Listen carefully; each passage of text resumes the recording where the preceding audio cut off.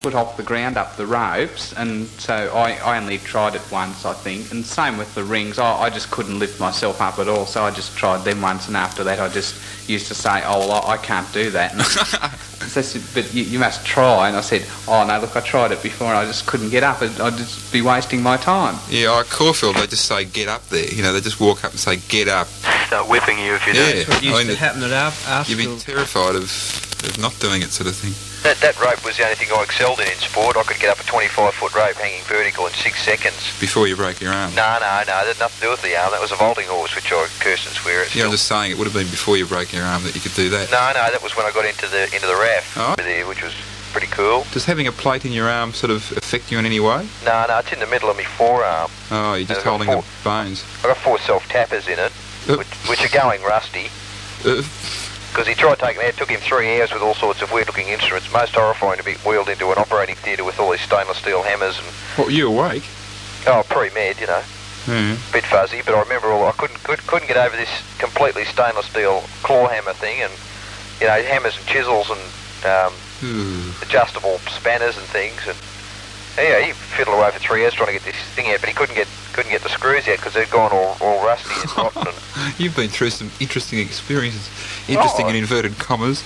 yeah, I don't know. Couldn't he have drilled them out? No, he tried doing that. He tried making new heads on them and everything, but they were just too far gone. It was 10 years ago. The plate was all right, but the screws weren't good material, you know. Screws are a bit hard to drill out because they're usually harder than the drill. Well, you can't screw them out the middle of your bone. I mean, you're going to drill that out, you slip with something and could make a mess, I guess. But he couldn't get them out, and bloke I had was about the second best orthopaedic bloke around in Victoria. Cost me a packet, but you know, all he had to do then after all this, when I had to, I said, well, if you want to get in, you know, you'll have to go and get this plate removed because they think it's going to affect your arm, which it won't. And then they said, well, once you have that taken out, you'll have to go to 4 other specialists and have them write triplicate or quintuplet copy letters to us to say that your arm's not going to be affected in any way, and all this drivel. And anyway, after I finished it all, they couldn't get it out anyway. This bloke scribbled on a prescription pad across it sideways. Arm is perfectly all right, full functions, and he said he ripped it off his pad. You know, he goes, yeah, give them that, you know. I said, I'll give it a break. I can't take that back and give them that. He said, no, you should be all right. I said, oh, well, look, could you type me out something? So he typed the same thing out in 1.5 lines on a page. I took it in. Oh, that's cool. Yeah, no worries. Oh, good. You know, that's cost me X many 100 dB for him to say, yeah, that's all right now. No difference. All I've had my arm cut open. Did you have to pay for it yourself? Eh? You have to pay for all this yourself? Oh, yeah. Oh. My word, yeah. What are you doing in the RAF now? Radio tech. Oh, yeah, whereabouts? Down in Lebanon. Oh, yeah. But, I'm glad I did, you know, but a lot of garbage to go through, a lot of rubbish, you know. What's it reasonably interesting, is it? Oh, I like it. Yeah. I like it. You done any flying at all? No, I'm going to need to do with the planes. I'm a ground I'm tech. just wondering whether you'd sort of done any just off your own bat or just out of interest or anything. No. Not interested in it. Would you be able to get cheap flying lessons? Being in the RAF? We've got a glider thing down there and that sort of thing, but no, I don't think so. Actually, gliding's more fun. Most of the instructors down at Moorabbin spend all their spare time gliding. They don't go flying; they go gliding as a hobby. Yeah, I've heard gliding's very good pastime. It is. It's really, you know, ethereal. It's beautiful, apparently. Yeah, because it'd be so peaceful. And it's not that expensive either. It's only about $10 a trip or something. You'd have to use your brain to stay up. There's beautiful music in the back and all strings while you're gliding the around. music they play for that Philips TV ad with the sail coming out into your living room. When we were glide into the side of a hangar. when the AGAR and I were in Sydney, we were near a RAF base, and they just used to spend all the time flying because there was an amateur there, VK2 said something or other, and he used to talk to us on his Ken from the glider. He used to get out really terrifically with a Ken, of course, because he was up, so many 100 feet or 1,000 feet. He's so good, wouldn't he? And they used to just go gliding all their spare time. All of them there. It was really, really popular. It was quite interesting to work someone glider mobile too. Yeah, it would be. Course. The only thing that used to get me about that sort of stuff was the fact that you couldn't fly into these beautiful, fluffy, cumulus clouds that you'd always, you'd been seeing them since the day you were born. These beautiful, thick things that look like ice cream, and you can't fly into the bloody things because they've got such fantastic updrafts in them, they rip your wings off. So that, flying into those clouds was a no-no. Apart from the fact that if two people did it at the same time, you might hit each other. But just from the point of view of wrecking the aircraft, apparently the updrafts are something phenomenal. In fact, this is interesting because there was an airliner crash over Mount Fuji a few years ago. Yeah. A 707. Oh. A 707 with some tour. They wanted to see Mount Fuji close to the pilot. I don't know. He didn't know that Didn't know that planes, if they hit mountains, tended to stop he quickly. didn't know that, you could probably fly over it in a DC-3 or something because it's going slowly. I suppose you could. But anyway, because you're flying along at 600 miles an hour, and all of a sudden the plane's expected to form an almost perfect right angle and jump up a few thousand feet because of the updraft, the wings broke off in flight and it pranged. And all the people on it This was in a were cloud, killed. was it? In a cloud? No, it was just going over the mountain. Oh, just the updraft coming up off the mountain. If you know how big Mount Fuji is, about 11,000 feet tall, and all the rest, if you flew into the updraft of that. That's the point, because if you've got wind, sort of air going over the mountain, it'd follow the contour of the mountain. That's right. So if you've got a sudden rise, it'd they be like flew hitting a brick low wall. over the top of this mountain, and the wings just fell off the aeroplane. Yeah, well, that'll sort of happen too, I suppose, when you think about it. Planes don't fly so well without wings. No. Well, they do, but they come only go down in one direction. more quickly than usual. I wonder if the same thing will Speaking of happen planes, on Mount Yeah. Edmont. have you seen this movie they've been advertising about Noah's Ark? Yeah. I went and saw that tonight. Yeah. It's quite good. What's that got to do with planes, though? Nothing, just they were flying. Didn't you know Noah built a big aeroplane and got two of every animal and put them all in it, and he flew around And in the only storm thing, for the only thing 40 he forgot days. was the wings. Yeah. Oh, well, this is the point of the movie, they talk about it all, and it's a very interesting movie. They talk about... Oh, about all the things like you think, well, how the hell are eight people going to collect two of every animals, Yeah. every animal. Oh, it's actually the real thing. How are they going to feed them, eh? It's actually literally they about found it. Noah's Ark. Yeah, did you know they were doing expeditions up to this thing back in 17-something? What? They've known it's been there for years. What? You're Noah's telling me... Ark. You're saying there actually was a Noah's Ark? Yeah, it's up there. It's on Mount... what is What? it? Really? I've Yeah, heard it's still there. Yes, I thought there was just one of those fables. No. This is what amused me. I didn't even know about any of this. But hang on, that means that everything surrounding that in the Bible could have been true. Yeah, this is right. That's most interesting. But I've heard this before. But that had messages from God and everything in it. Yeah. Telling... We're getting religious here. Play the spot, quickly. The Jewish one. Yeah. No, that would be the one part in the Bible that I've sort of disbelieved the most. No, well, it's there. They've got pictures. This is what the movie's about. They've got pictures of it and the bits of wood they've brought it back from it. And they've been having expeditions up there for some years. But the reason they won't excavate, or not excavate it, the reason they won't bring the thing down is because it's on the Turkish-Russian border. Yeah. Of course, the people who'd be going to go out there and do it would be the Yanks, and they can't. You see, because they're too scared they'll start an incident. Russia wouldn't like it, and they'd want to do it first, and all sort of thing. Yeah, it's sort of touchy. Yeah, this is why they won't touch it. They explain that at the end of the movie, Yeah. how it's so unfortunate. Oh, I see. It's a sort of a documentary. Yeah, it is, yeah. Oh, It's yeah. like a thing you see on television. Yeah. But it's, they've got pictures and all this sort of thing of the Ark. It was 450 feet long and 70 foot wide and about, I don't know, I think it was about 25 feet high or something like that. Good heavens. 30-something feet high. It was a 6-to-1 ratio and all this sort of thing in design, and extremely buoyant, and a very good design for bad seas and all this sort of thing. And they still use it today in tankers and stuff. And they explain all this sort of thing and talk to marine. How do you get all the info to engineers. design it? It's there. It's sticking out. It's broken in two now. And one part of it's at 15,000 feet. What's the name of that stupid mountain in Turkey? Oh God, I can't think of whatever it is. Is that in the... No, that wasn't in the Bible, was it, where it finished? Mount Yeah. Ararat. Was it? Yeah, they stayed at this mountain, and that's where they looked for it. Oh, that'll be the one And of they the found story. It's stuck in a glacier, actually. Well, that's very interesting. The front half of it's at 15,000 feet, Yeah. and the second half apparently got broken off in some sort of an avalanche some years ago, and it's down to about 14,000 feet. Is this because the mountain rose after it got there, or? No. Well, according to the story, the place was covered in water up to... Yeah. So that was the whole point of having the Ark, was that... The water apparently covered everything on the Earth. Even the highest mountain, it was 23 feet above the highest mountain, so that'd be Everest, I suppose. But where did the water come from? Well, this is... they had a bloke on there, some sort of scientist, and he said that at this time they believed that the Earth actually had a shift of its axis shifted to some 26 degrees and then moved back again to about its present 23 degrees, and this caused a sort of a sloshing motion you get if you try and, if you shake a bucket full of water suddenly, it all laps up and out one side. Really?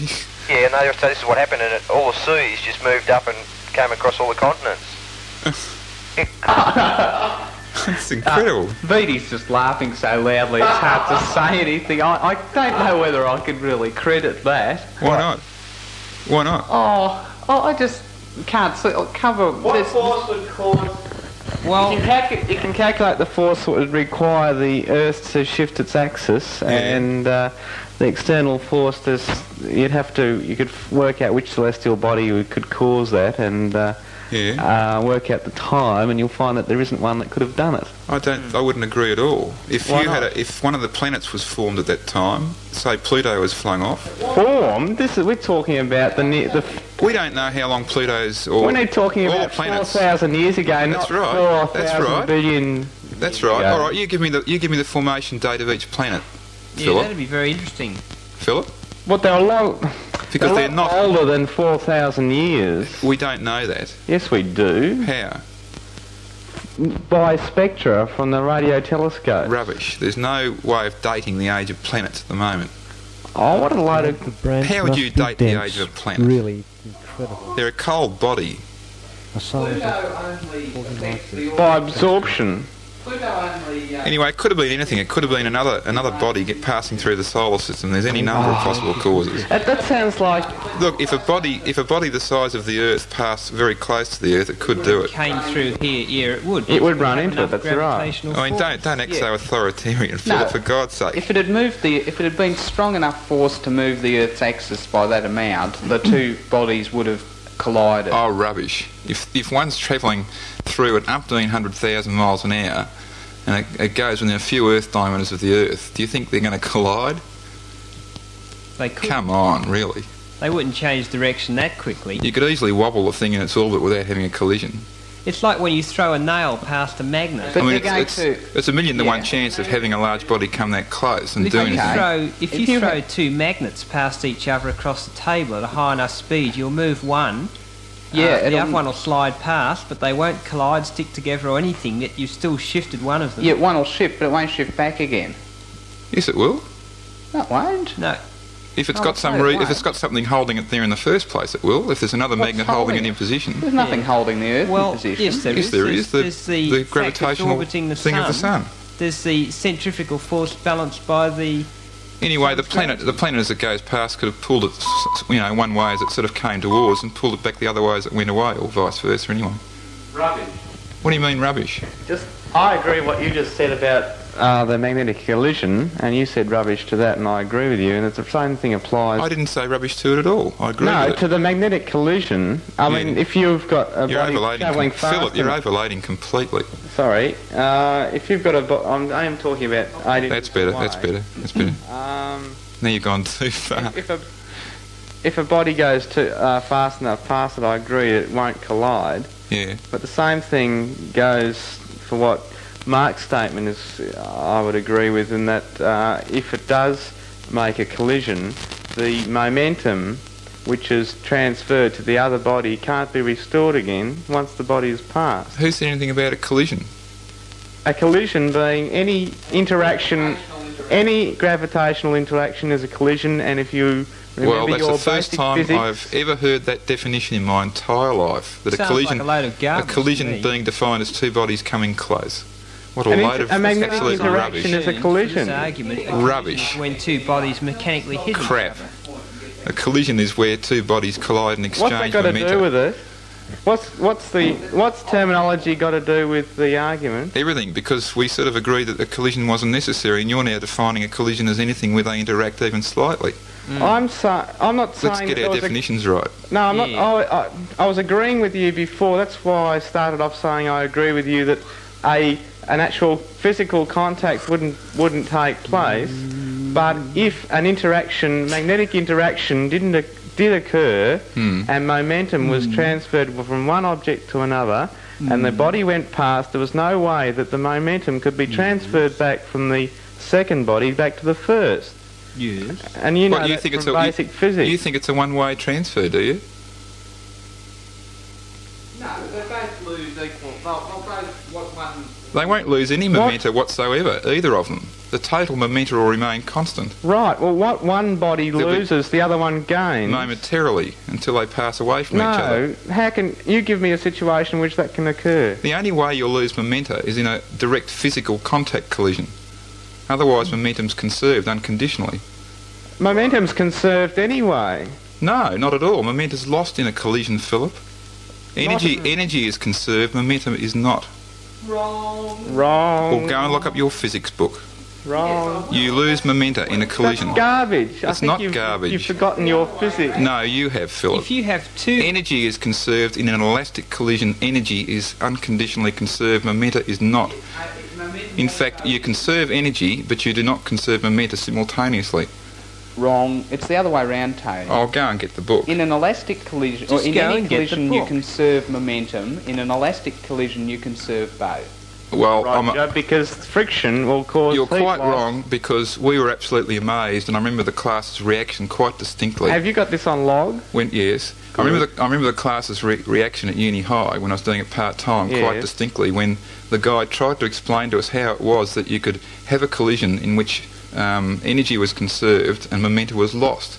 And nobody in that class, including myself, at that time, in fact I still don't completely understand how that can happen.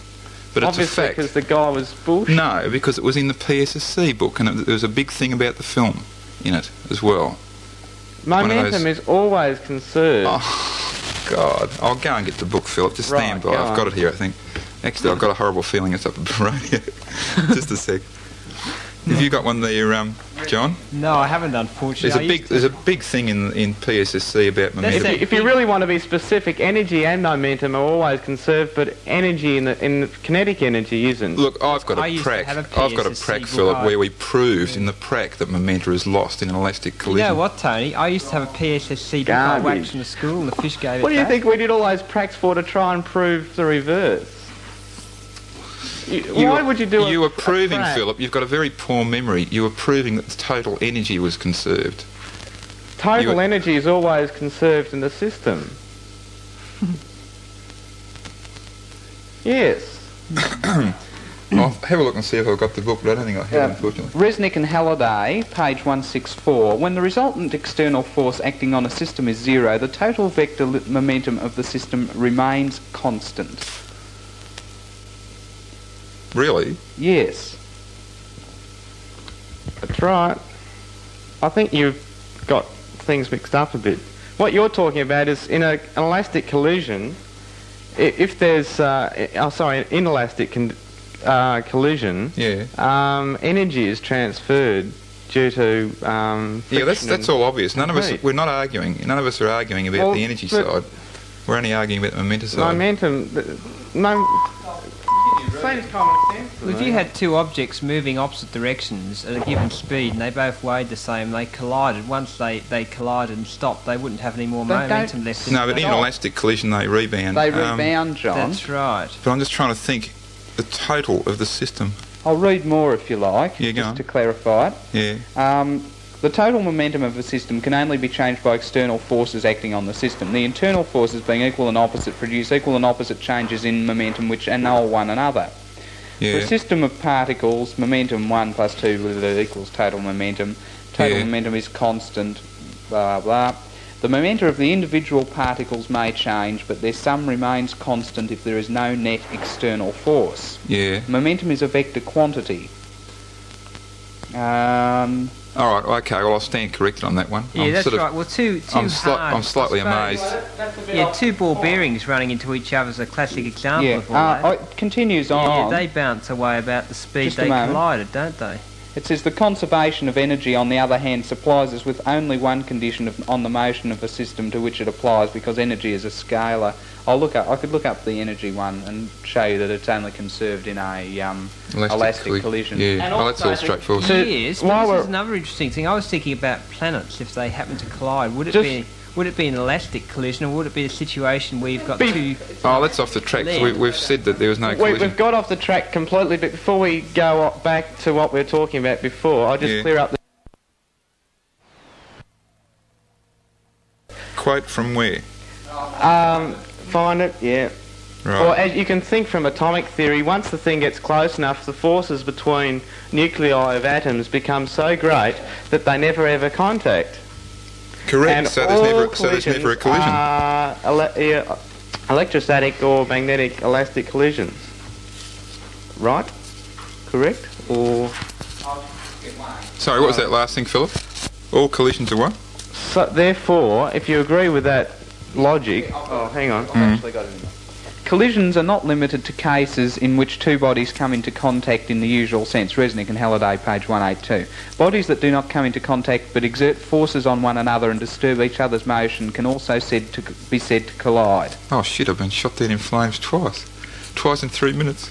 But that is not also, they haven't allowed... Don't overload, Philip, Sorry. please. They also haven't, in that they're using terminology in collision being two things coming in contact, but if you actually look in a more a smaller view at the actual collision, you'll see that the actual bodies never contact, and you can never have two bodies contacting anyway, because right. Theoretically, because I'll continue on because it's That's got the other reason I don't usually argue a thing unless I've read it recently. next Because I'm paragraph. liable to forget it and get it all wrong. No, I had definitely said in my mind that Memento was lost.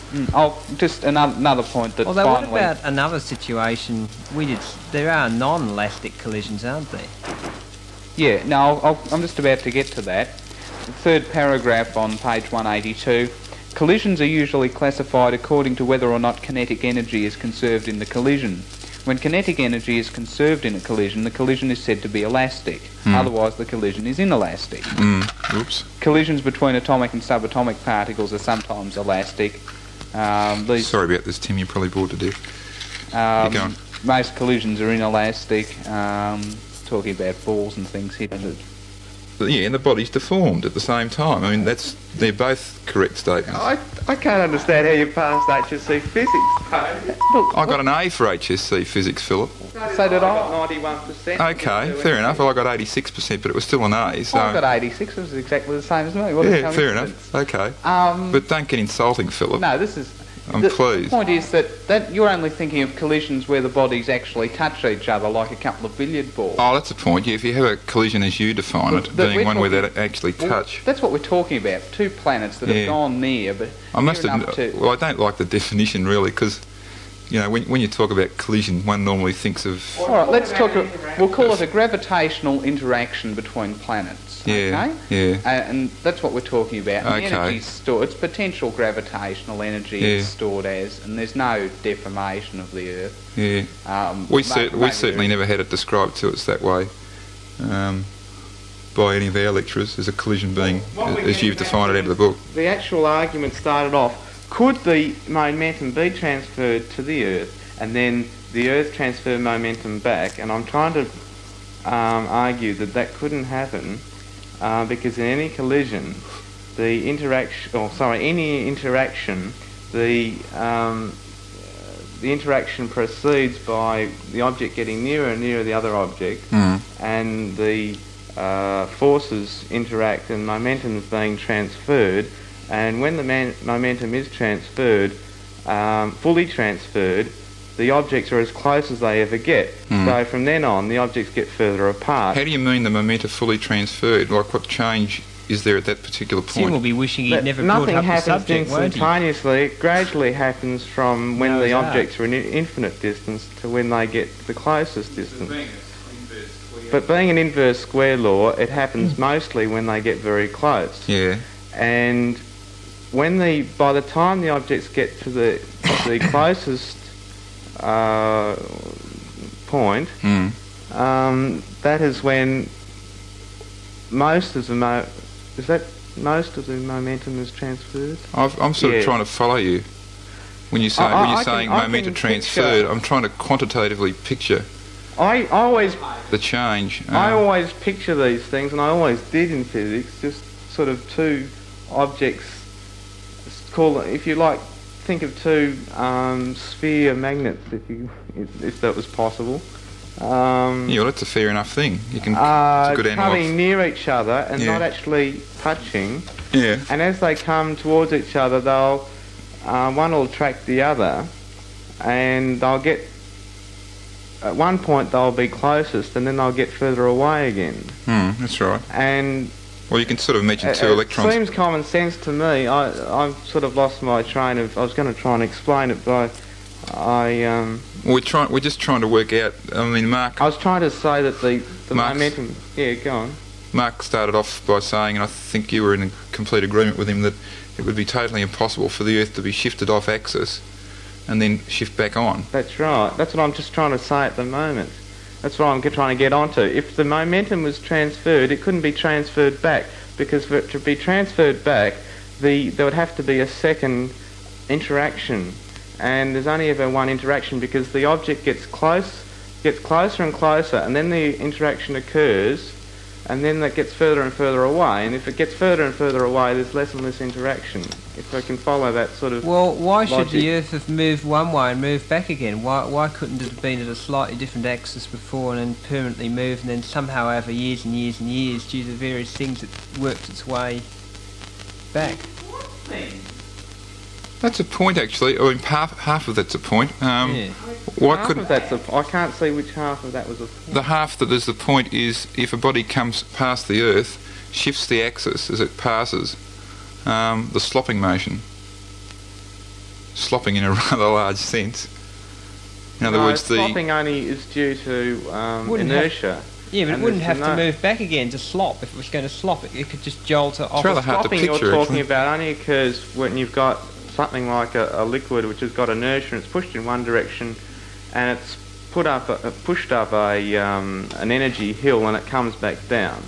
Now we're talking about an energy hill too, but when the objects get closer and closer, the other object gets pushed up an energy hill. Hang on, how about tides? Tide. Yeah. They're affected by the moon. Yeah, that's right. Now, if a body passed very close to the Earth, you'd get king-size 1,000-foot high tides quite easily. If a body passed right. quite close. So it might move close enough not to have to move the Earth. I mean, off its axis the moon pulls them up 6 feet from a distance of 500,000 miles, quarter of a million miles. So if a body passed within a couple of thousand miles of us, You see, you just go up in the air. Yeah, but if that no, happened, it would have been... I'm still trying to find it out here. But Think how fast the body would have had to have been moving. If it was went 1,000 miles, obviously the closer it goes to the Earth, the faster it has to be going for it not to collide. And if it was within 1,000 miles of the Earth, I think if you work out how fast it has to be going, it would only pull them up for a matter of a few minutes or something. I could have, yeah. Well, I It don't would know. have only been 1,000 miles from the Earth, I think, for seconds. It would have to be moving so fast not to run into it. Well, I That's wouldn't go so far as to suggest how long it'd be. But Well, I mean, the point is you'd have that to the think NOAA about that. business claims 40 days, and for it to happen for that long, I think the body wouldn't have got too close. well, that's your opinion. Can I comment on that? Very. Well, that's just an opinion you're drawing out of the air. It's a bit hard to Let Tim substantiate. come back on again, and you probably wish Well, he'd never brought up. Yeah, we could work it out. Topic. You can get a feel for relative masses and velocities. You can sort of make some judgment on that. I tend to agree, although I couldn't make minutes or seconds. I couldn't say to, but 40 days I could certainly be against. Why? Because of the Look, just what the if feel for velocity? what and if the mass- body what if the body came in on a parabolic path, following approximately the same? It would come in on. Well, not the same orbit as the Moon, but following an orbit which was, say, a tenth the distance of the Moon, and did a sort of a parabola around the Earth, and swung out again, going back, not quite the same way it came, but going back in the same general direction. It could Yeah, it would conceivably. be hyperbolic anyway. It would be hyperbolic, Oh, look, don't. Like, I couldn't give a stuff what the actual mathematical shape of the curve is, Philip, really. Well, okay. You know, a curvy path. Does that make you happy? Okay, a curvy path past the Earth, and it's going to be a tenth of the distance between... Something like that. Yeah. Sufficiently close that it gets swung right around. Okay, now sort of picture how fast it's going to not actually collide with it.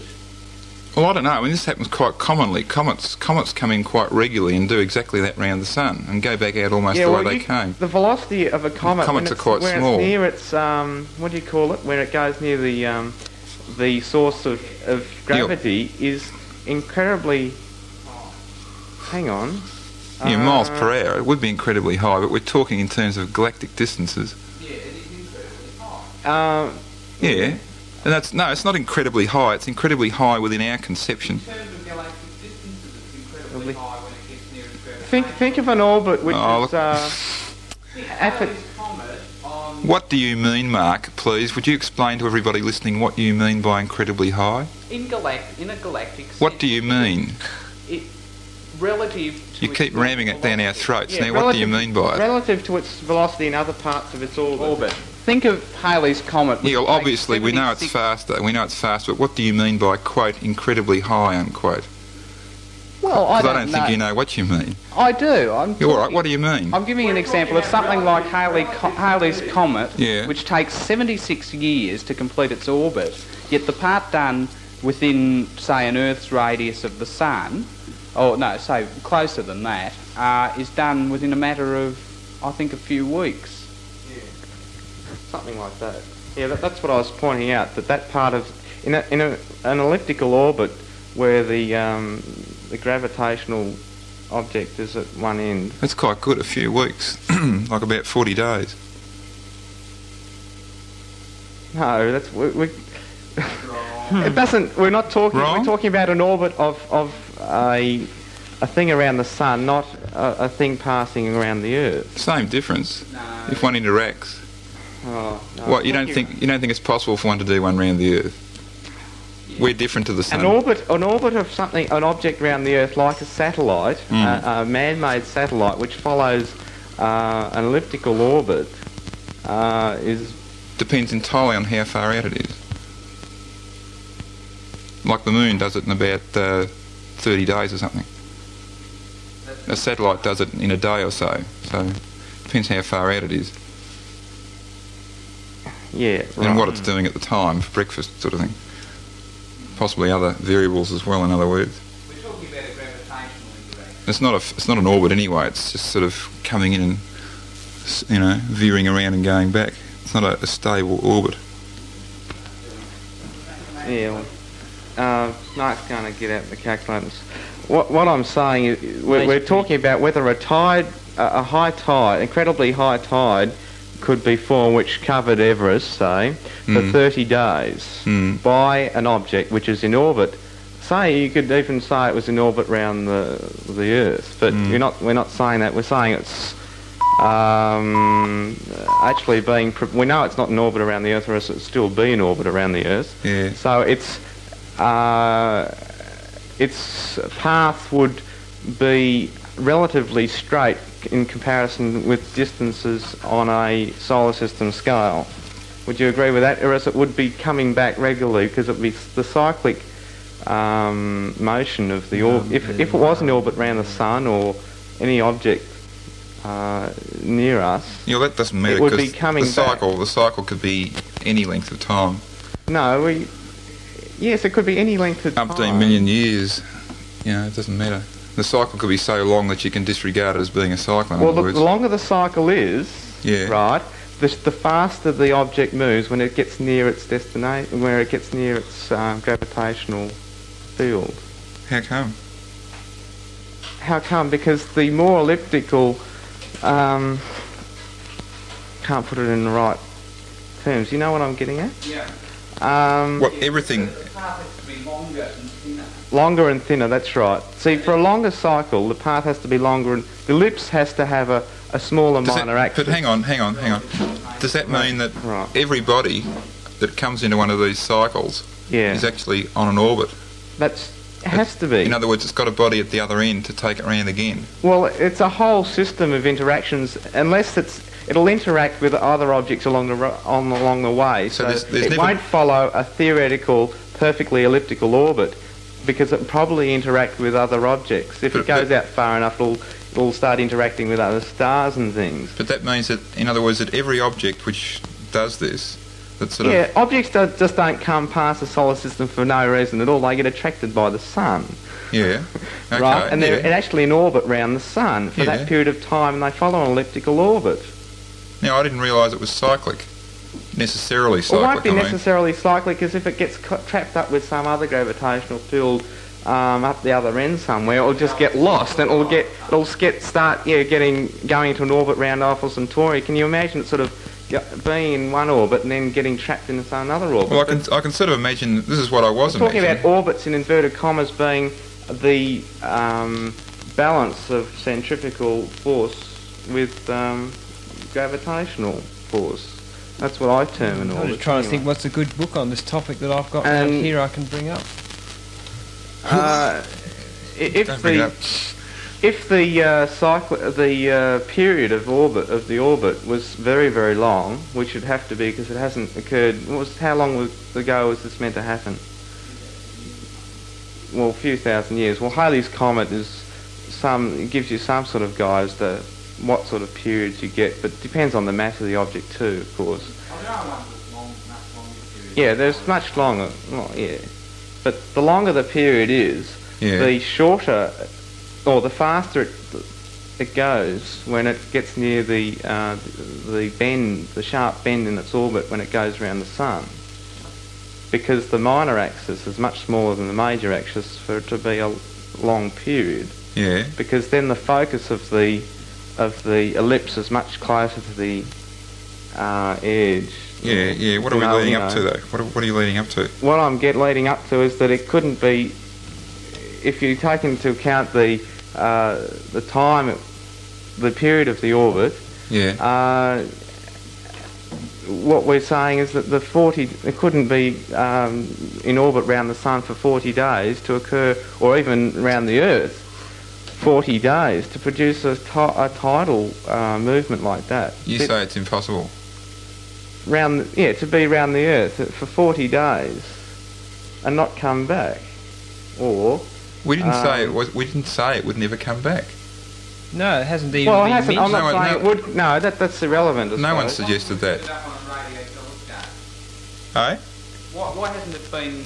If it's coming back, or if it's going to come back, would you agree then that it must be in some type of orbit which is involved with our solar system?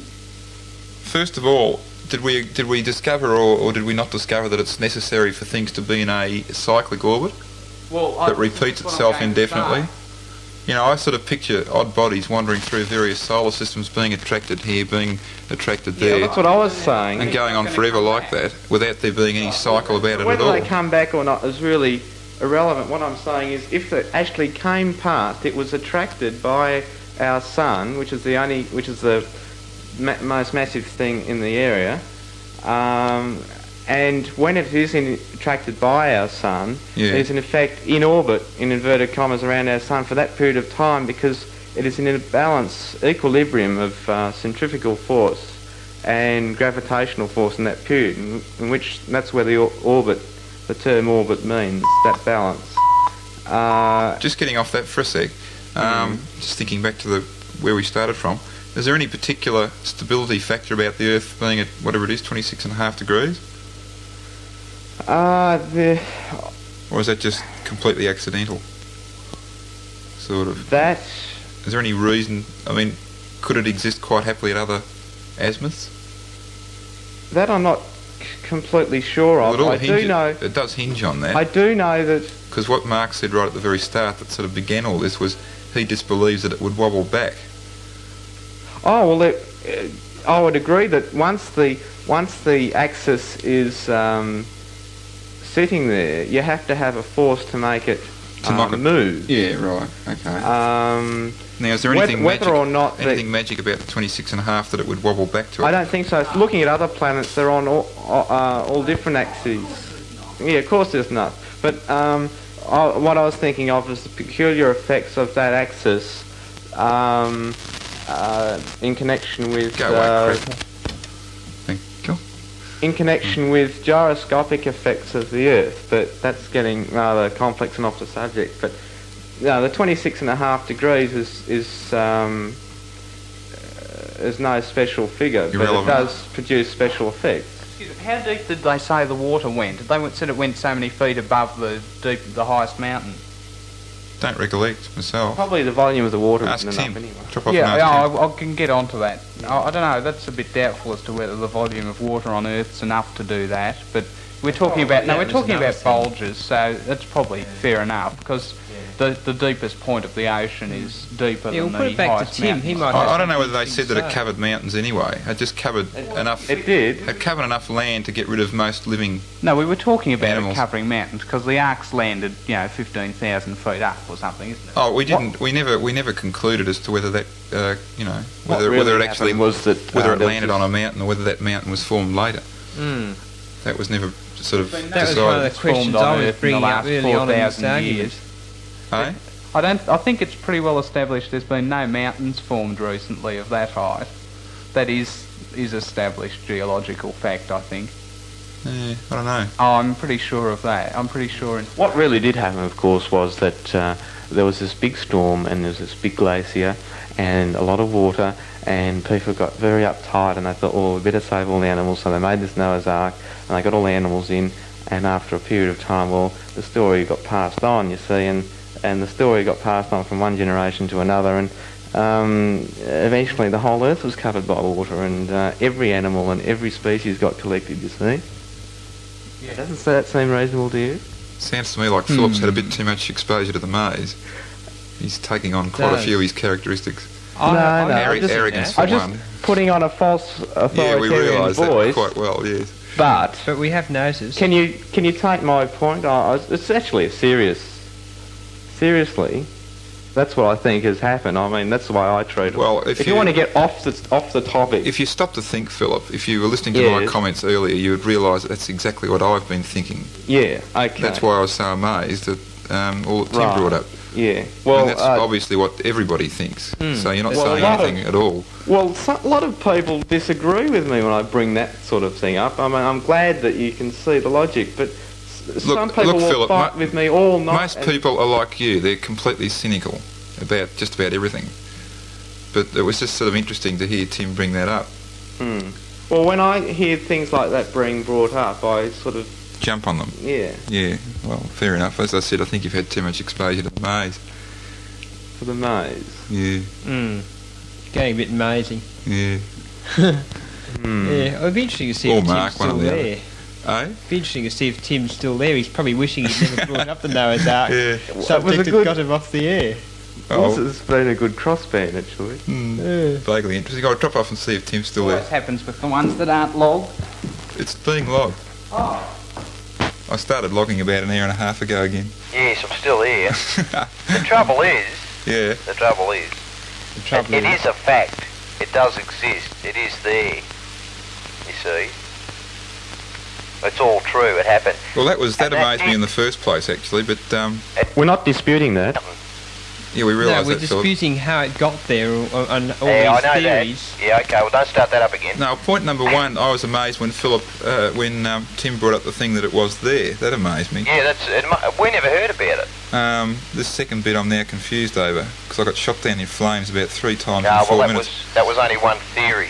You see, the other theory was there was a lot of volcanic activity apparently at this point in time, and they believed that possibly at that time there was a complete cloud coverage all around the Earth of water droplets and whatever, water vapour and everything, and that there was volcanic activity also at this time up into the atmosphere, and the water condensed and fell as rain. And actually it was like Mars is or whatever Venus is today. It was like that around the Earth possibly this time. They think it could have been caused by an asteroid, the shift in the axis and, all this sort of stuff. There's a few theories going on. Nobody sort of made a decision. The only thing is that the Bible and scientific, and archaeological thinking all lead to the same thought that there was a flood at you know, back 5,000 years ago, 4,500 years ago, and they've dated the wood. And this is the only wood that exists on this mountain. There's no trees. There's nothing within Kui of it. The only wood that exists on this mountain is a bit they've dug up from the Ark out of, you know, when they have had a chance to. There's only a couple of expeditions have successfully found the thing. I suppose it's like anything else. Every theory that's brought up by one scientist, you'd have 10 others that would shoot it down, sort of thing, and Yeah, well, possibly advance their own or just rubbish the other ones. the Russians apparently sent up two thingos of troops up there, whatever they companies, Yeah, and they measured all this. They measured the Ark, they found it, and they measured it completely. yeah. However, the relevant data got back to Russia just at the time that there was an overthrow in the government, which was back in 18 something, I think, or something about that long ago. Yeah. No, it mustn't have been. Must have been a bit later than that. Yeah, because what happened was two Russian flyers flew over it. They reported it, and they sent out an expedition to measure it all up, which they did. At this time that there was, just as this information got back, it was all destroyed because of an overthrow in the government at that time. So all that was lost. But they had pictures and everything of it, and they've taken the wood back and they tested it with carbon-14 that turned out that they got figures like anywhere between 1,000 and 3,000 years old, which didn't match, and so they dated it by a couple of other methods, and they used a few different scientific groups to do tests on it, you know, in several different places, and they came up with between 4,480 years and 5,800 years old, which matched. And they showed on this some sort of a satellite they've got up, apparently the Yanks. They've got up a satellite where they can watch the mineral situation on the Earth, and this thing sends back some information that they can actually display, and they can look for a particular mineral by its reflectivity to whatever they use to find it with. And they got it to do this mountain in Turkey where Noah's Ark was, and they testing it for wood. Now the only place on the mountain that wood there isn't any. There's none growing. There's none there. There's none ever been there. But they did a check on it, and up popped this spot where they found the Ark, and it showed up on the screen. Well, it was very interesting, you know, to watch it was all done. But it's there, and I never even knew about it. I never even knew anybody had ever looked for it. Well, you wouldn't I read an article know it'll look, last would you? year. That was when I first found out about it, about last year. I read an article about expeditions. No, that's when the earthquake was. There was another earthquake then. Oh, And they had there was a bit more of it unearthed. It gets unearthed and then sort of gets covered up again every now and again by this glacier it's sitting in. I'm just trying to think of the name of the mountain still. I can't think of what it is. But they had all old newspaper reports with all these expeditions and things that have been up there, and there's quite a few of them been up there. And all through World War II, they used to fly over it and they'd see the Ark there and bits and pieces of it, and they'd taken pictures of it. I never heard about that.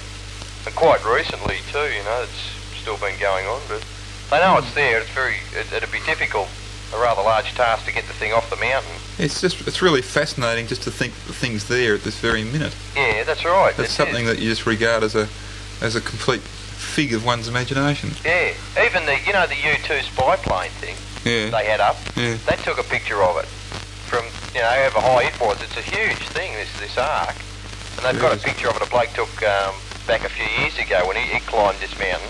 Yeah. And you could see it sitting in must have been during the summery period because there's very little snow about, and he'd taken a picture of it, and you could see it sitting in clear as a bell, you know, this thing, and it fitted exactly all the description in the Bible and everything. Yeah. And, there was several different pictures and sketches of it, you know, sitting in various places there, but it's there, and the only reason that they haven't touched it is because it's right on the Turkish-Russian border. Yeah. You know, and the Yanks can't do it, and the Russians haven't bothered or something, and you know, so it's there, it stays. And you're saying how unfortunate it is that this thing's got to stay there unmoved because of politics. You know, It's incredible. Yeah, I might sign off at this point. I go to work. Well, at that's about 7 politics o'clock. for you. Yeah. Okay, Tim. But most enjoyable joining in. Yeah. Likewise. I'll keep an ear open for you in future. Rightio. I don't know what I'll be doing after the fish reaction last night. Still. All right. Anyway, if you get a chance, you want to go and have a look at this movie. It's really interesting. Yeah. I walked past it in the city and saw it up on a billboard. Hey. I was sort of gaped slightly. I thought, oh, who'd want to go and see if it was like, I imagine it was one of these biblical type spectaculars or something. Oh, no, it's a documentary. There's Yeah. a bit of a story at the start to tell you the story of Noah, but that's just to explain for all the atheist types, I suppose. Mhm. But after that, they sort of go into it just as a documentary, exploring all the ifs, hows, whys and wherefores, and they slowly get into it. You don't really see anything till near the end, of course, so you'll stay there. They don't tell you too much until the end. They just go into the relevant paraphernalia and all the stories tied up with it, which was what I found most interesting, to think there'd been so much publicity about all this. Mm. And we've never heard about it, Eddie. I haven't spoken to anybody yet that even knew that this is even happening, that Yeah. Noah's Ark still lived, sort of. Mm. But, Oh, well. it's apparently in perfect nick and sitting up there, bright as buttons, all covered in pitch and 5 feet long and high, Yeah. quite visible. Yeah. Incredible. I'll Anyway, try and get to see that one. it's well worth I think we seeing. might go and see that. The other one I've got to go and try and see is that war thing. Yeah, we're going there on Tuesday. Which one's that? All of this in World War II. No, the other one. Oh. The one that was banned on, Mark just went and saw it. What was it? What's the name of it? War game. War Games, yeah. Not Star War. No, War Games, the No, it's a different one. anti-uranium type.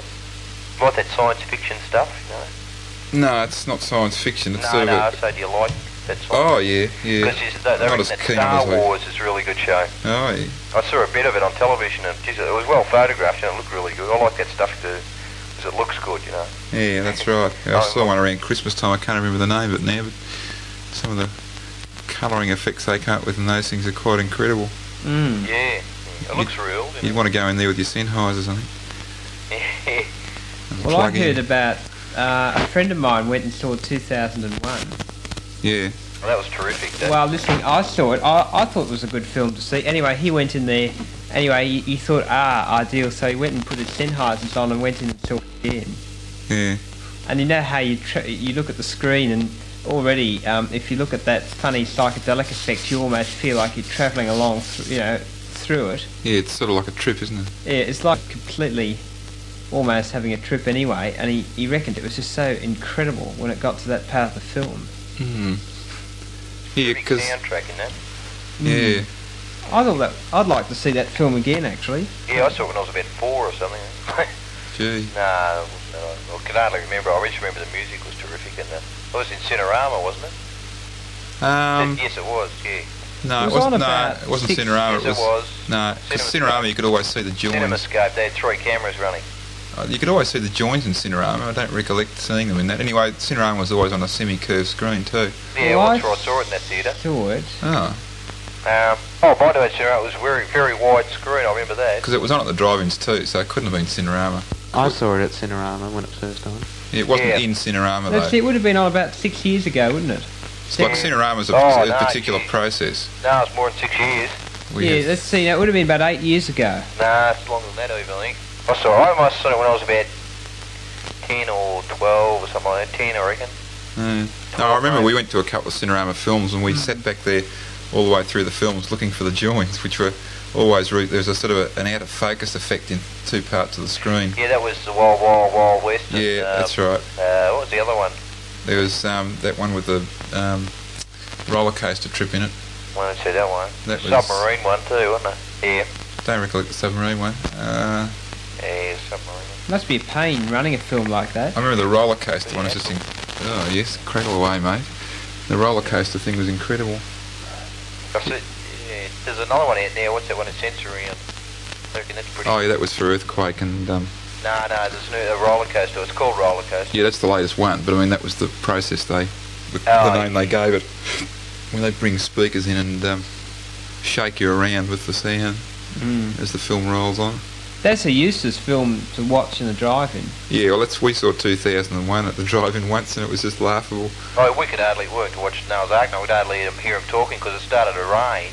They're running about 100 milliwatts of audio through the speaker, you know. Was this at the RAF or something? No, it's a drive-in. It is. Oh yeah. You know, you go there and you turn it up to listen to the music or something, or you couldn't even hear them talking tonight. That's how low they had it. It was wicked, you know. Yeah, I remember one drive-in we went to once. They had it up so high it was distorting. It was badly clipping. Got so bad at one stage I jumped out of the car and went over to the projection box and walked in and sort of asked to know what the hell was going on. Yeah, He turned it down, but it was quite interesting having a look actually. Got all these racks of 807s, Yeah. 807 amps. Yeah. Have you ever You'd taken... think they'd have a VU meter that was all calibrated so the thing would be just You think right. the guy would have at least some sort of ear to know when it was all clipping. Yeah. You know, it was clipping on even the medium loud passages. They seem to, it's affected by how many people. Because, you know, the more people you got in there to turn the speakers on, the worse the situation gets. Your sound all drops away to nothing, and then I suppose they start up the show the next night, nobody comes to it. But they wouldn't go around and turn them all down or anything, would they? Or turn them all off before the show starts? No, they don't turn them all off. They're all still going. Drive up beside them, they're going flat out of a night, you know. But Yeah. they turn it up with the amount of capacity that's in the joint. But I think what they do is you might have a real busy night, one, say Saturday night, and then Sunday night it might be pretty quiet. And they've left the sound level set from the night before, and you walk in and things blast you out of the car. But you can just turn it down anyway. You'd reckon they just leave it up at the maximum level that they could run it at. And Yeah, would you think so? you've got volume controls on every speaker anyway. But then well, we had it flat out tonight. There must have been only a couple hundred milliwatts of sound. It was hopeless, you know. Gee, that crackle's getting obnoxious. Hang on. Has anyone seen Logan's Run? Yeah, that was the Yeah. one. That was the one, Philip. The thing I saw at Christmas time. That was a ripper. That's a good show, that. Oh, you did see that. What did you think? Apart from it was a ripper. Oh, hang on. What's going on? I'm going to bed anyway. Good night, all. Yeah, night, Tim. Thanks for the contact. Yes, nice, mate. Good evening. It's been very good. Right, I think the crackles are gone. Yeah, what did you say, Philip? Sorry, I was just getting the B47 sorted out. Cheers. Toodle. Right, see you. What did you say? See ya. What did I think of it apart from what? And apart from it was fantastic, or whatever you said. Oh, I just really enjoyed the sort of effects. Like they're pretty reasonable. The guy also from a character portraying point of view. Who played? Was that Peter Ustinov? I don't know any characters. I watch films and I see the characters as they are in the film and not the actors, unfortunately. You know, that's what I'm like. I just don't know any film characters by name. I watched the film and Oh, well, obviously neither of you can tell me who he was. Right. The guy that played the old man at the end. Do you think he was incredible? Yeah. He reminded me of the guy in 2001, but that's about all. Oh my God! What? Because they were both old. That's right. That's It felt wasn't for very you. used to not. No, it was some very well-known guy. But I mean, I can't remember because I'm almost the same way. But it was just sort of, it just seemed so real and so sort of reasonable, and yet he's a real character. Whatever character he was trying to project, however he saw it, just sort of shone through. It was really incredible. Did But, you find an incredible effect when they the film suddenly changed from inside this incredibly Yeah, science when they fiction- came outside. Yeah, they into the outside real of the world. natural world. Yeah, which That seems so incredible. yeah, the transition was just yeah. I think they might have even used special colour film for that. Yeah. But the and the effects of the White House all draped in old vines and creepers and everyone wandering around inside it and the whole place in a complete wreck with all these cats wandering around. It was all fantastically done. You sort of wonder, you know, regardless of the amount of money they might have to spend on the bloody thing, you still wonder how they do it. Things like that. Sort you of do.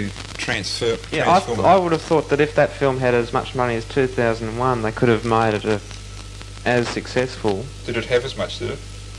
Well, to me, it's the implications were as good, although they weren't. They had little parts of the story which were not feasible, but they could have made it if they spent enough money. I'm sure they could have got around those and made it into a 2001 type of effort. Now, Kubrick is a perfectionist in the sense that he sort of looks at films in every sense, including the sorts of senses that that we look at them in. That there has to be absolute perfect realism, to the point where no one could criticise it. That's what right. Kubrick's like. But Well, that was my only Logan's Run criticism wasn't of- made by Kubrick. Just My- made. I mean, sort of, if you compare it to things made by Kubrick, it sort of falls short. But if you compare it to anything else, it sort of stands quite high, Logan's Run. That's right, yeah. Kubrick's a bit of a maniac. Things like that. Wish those bloody crackles would go away. I know, they're most worrying. It's sort of 50% of the audio now. I'll just drop carrier for a sec. Yes, alright. That seems to... Oh yes, it cued it for 5 seconds then. What did you I think often of, wonder where they come from. what did you think of the effects in their, what do you call it, their, the ritual they had when people got to 30, I forgot what they called it now. Yeah. They went to carousel or something. Yeah. And they got renewed, Yeah. and they stood around with masks on. Did you see that one, John, by the way, the film? No, I didn't actually see it in the fair end. enough. I was just wondering whether you were... That wasn't the one you went and saw with Bonnie, was it? Well, it was the one that I was meant to see with Bonnie, except she didn't turn up. Oh, I bought her a ticket and stood there for an hour after it started, and she didn't turn up. oh, you got there an hour after it started. No, I waited outside the theatre for an hour after it had already started, waiting for Bonnie. Did you miss any of the actual? No, I asked when the actual main film fair started, and I got in about 5 minutes before it started, so I didn't miss any. I must say, it'd be annoying if you went as far as buying someone a ticket and they didn't turn up. Yeah, especially seeing as when I saw her next, she just sort of abused me. Anyway, For some reason, that film had an incredible effect on me. Whether it was just I hadn't seen many films or a film for so long, or whether I was just in the right mood, or it was just a fantastic film. But when I walked out, I just felt an incredible daze about the whole, awe about the whole thing. Well, I must say, because I only see about one film in 3 years or 2 years or something, I find usually films probably have a lot more effect on me than they would if I saw them regularly. well, if you look at it in the terms of escapism, it's a masterpiece. Yeah, that's what I was looking. Well, You're just in a completely different world. It just takes you away. Yeah. It's good when you can get things like that. You compare it to some of the old films from the 1940s or the 1950s, which are just absolutely a joke. Most of them are, anyway. Because a lot of thought went into that. I sort of tried to pick the implications out, or didn't really try, but they just sort of came out all the way through to me. This whole thing seemed very appropriate. I like that business about pressing a button for whoever you want to sleep with tonight. Yeah, well, that's Yes. well, you have a computer system whereby people who want some sex, There's no such thing put as themselves marriage. onto the list. Marriage doesn't exist, and when Marriage- you're going to bed at night, you just sit there and punch up a few buttons. Well, no, it's more complex than that. If you want sex, you put yourself onto a channel in the computer which allows other people to review you. So, in other words, everybody who's in this channel wants sex. Yeah. So, you just go through and you select at random different people, and you get both sexes. And you have to wait until you pick the person you like. Yeah. And they physically materialise in the little cavity in the room, and they walk out and g'day, sort of thing. What an incredible system. I wonder if you could get that going on 160, Tony. I wonder. I'm just retuning 6 at the moment. It's crackling like mad. Oh. It's a bit of a nuisance when it crackles. Wonder if we could arrange some system, hook up. Wasn't Joe fiddling with computers? Perhaps we could True. get him to hook up some computer to 160 so we could arrange that. Whoops. Yeah. That's incredible. The tuning on the B47's gone right off. Hang on. Just tune the last trimmer. Oh, the last trimmer doesn't make a scrap of difference What's anyway. the time? Oh, about 2 or something. What? It's 4 o'clock. Gee, it is too. 4, is it? Well, Yes. the I thought I was time... beginning to feel a little tired. Oh, well. Oh, well, I thought it was about 2. Why didn't I retune about an hour ago? Oh, these old valve things. It's Go about off time I tune. went to bed if I want to get up at a reasonable Yes, hour. righto, we'll all sign. I find it incredible with that B47 though that an ordinary tuned circuit like an RF stage can drift off tune. It's not one, there's 6 tuned circuits and they're all off. I know, I find it It's just incredible. amazing. I don't know what it is. The C42 doesn't do that. No, it must be just this B47, maybe it's got a stack of bum valves in it or something. Or have electrode structures that go crunch into each other or something when they heat up. Who knows? Yeah, well, I've never ever put any new valves in it. Yeah. Mainly because I. Maybe they've got some bum ceramics on their tune circuits. Well, that's the thing that the army rigs they can. That's it. Yeah. The army instructions say that all the tuned circuits have ceramic compensation on them. Yeah. Or Well, if that maybe was- Plessy forgot them on this one. If that was to go completely up the creek, the whole thing would just go for a wreck.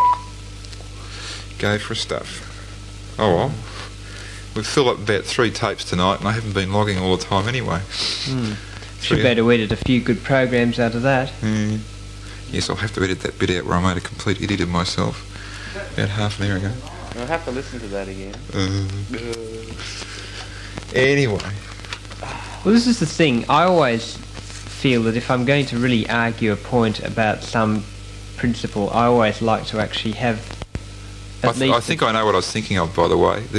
If you have an inelastic collision with 2 bits of putty, the guy was making the point that energy is conserved in the sense that the loss in kinetic energy is transformed into a rise in temperature of the bodies. Right, of course. Yeah. But that's what I was momentum's thinking of. totally destroyed. That's what I was thinking of, because I was thinking, what do planets, suppose they did collide, what do they look like? Would they look like ball bearings or lumps of putty?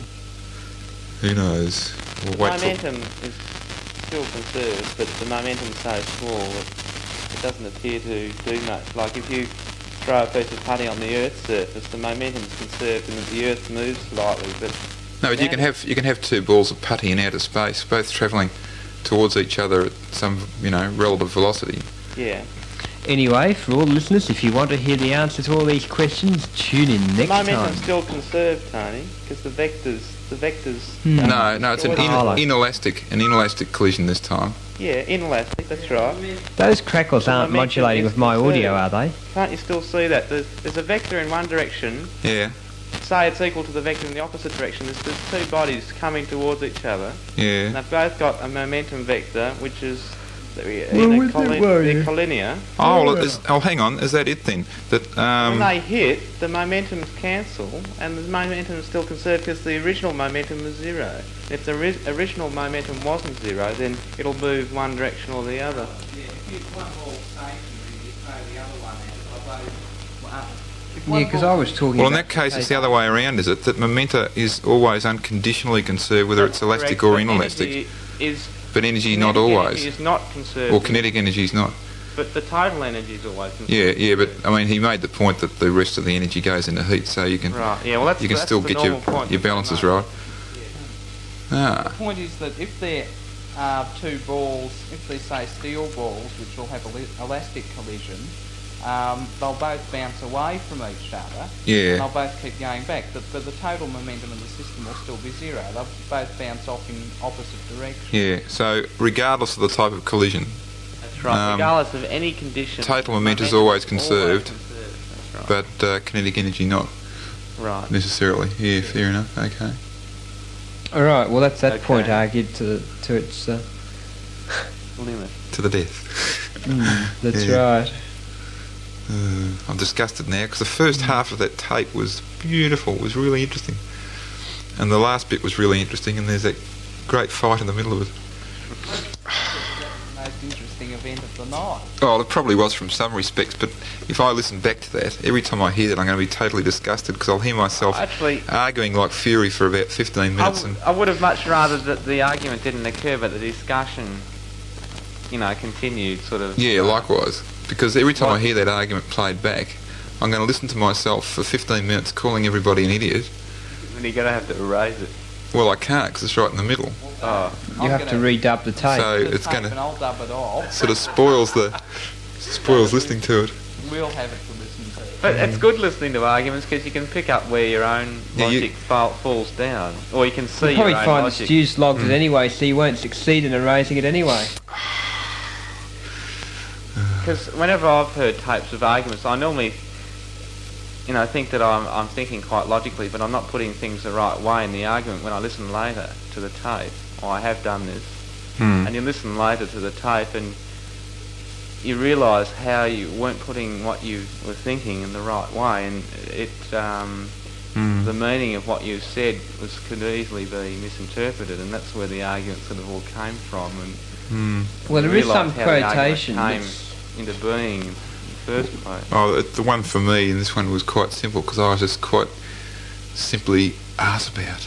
Well, there's an interesting quotation that speech is the most unreliable form of communication that exists. Well, in my case, it's thinking is the most unreliable form.